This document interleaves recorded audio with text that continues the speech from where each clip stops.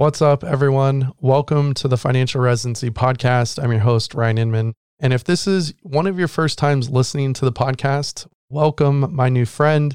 You have found yourself in a new segment that I'm working on to answer questions from those of you in our community. It's pretty much our Curbside Consults. So make sure to subscribe and make sure you also check out our Monday and Friday shows. Those are our normal scheduled programming, where Monday we are really more technical in nature, deep diving into various personal finance topics. And our Friday show is our financial health assessments, in which all of you, our listeners, call in and tell us what's going on in your financial lives. And then Casey, my partner at our fee-only financial planning practice, Physician Wealth Services, and I go over what we see that you pretty much called in with. For the longtime listeners, thank you so much for being here. You all are amazing.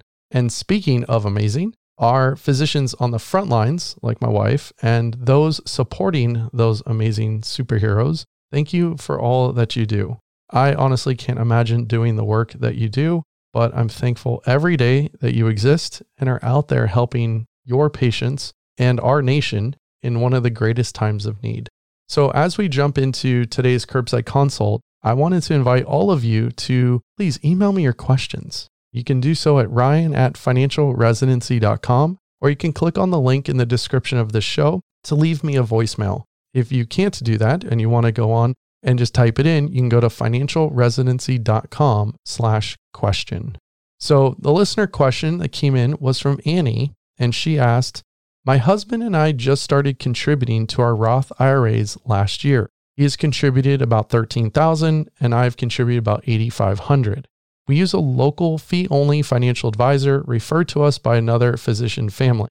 I got a trade confirmation this morning and checked my account. Sad times, it's at $6,700, and saw that he converted most of my account to a money market account. Should I be concerned? Is this a smart move? I know our situation is different than many of y'all with tens of thousands invested, so I don't know if that changes anything. We have a meeting coming up in a couple weeks. Is there anything we should discuss with him? Well, Annie, thank you so much for writing this question in. I try to sneak in my y'all. I don't know if I nailed it or not. It is what it is. Should you discuss anything with him? Oh yeah, you have lots to discuss, because it doesn't matter if you have $500 or $5 million. The investment philosophy shouldn't change.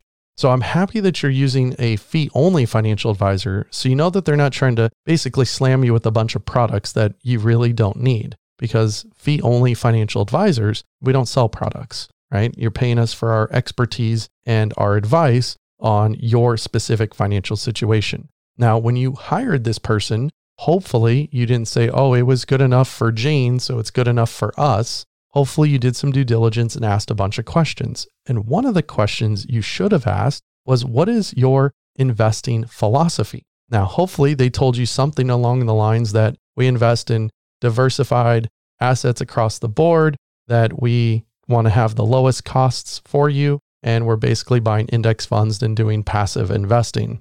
That would be fantastic if they said that. Hopefully they said that. But what I'm trying to figure out by your question that you wrote in is why they would have sold if they had basically created an investment policy statement for you, and if you actually talked to them about their investment philosophy. Because what your advisor is trying to do is they're trying to time the market.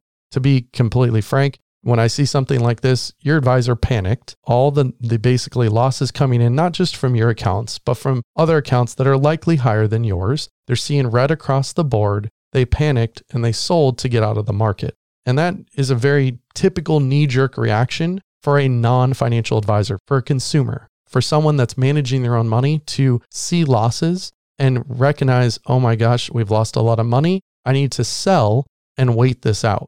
What you guys have done, though, is you've done hopefully some research, found a good financial advisor, and then paid that person to not knee-jerk react, to protect your money from you in making dumb decisions. And what happened is your advisor likely made a dumb decision, panicked, and sold.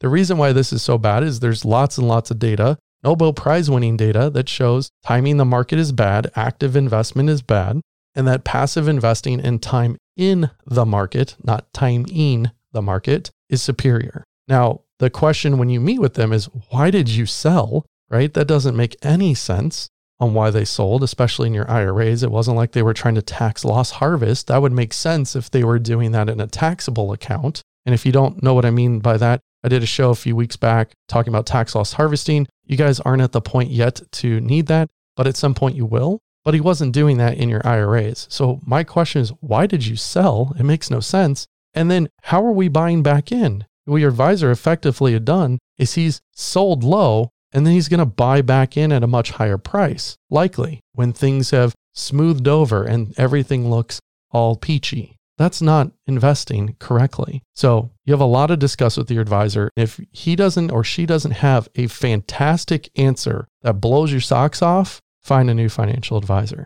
All right, everyone. Well, hopefully that was helpful. I really hope not many of you are in that position because you're paying someone to do the right thing with your money, to protect, honestly, your money from you, from making poor decisions. And if they're making poor decisions, time to find a new planner.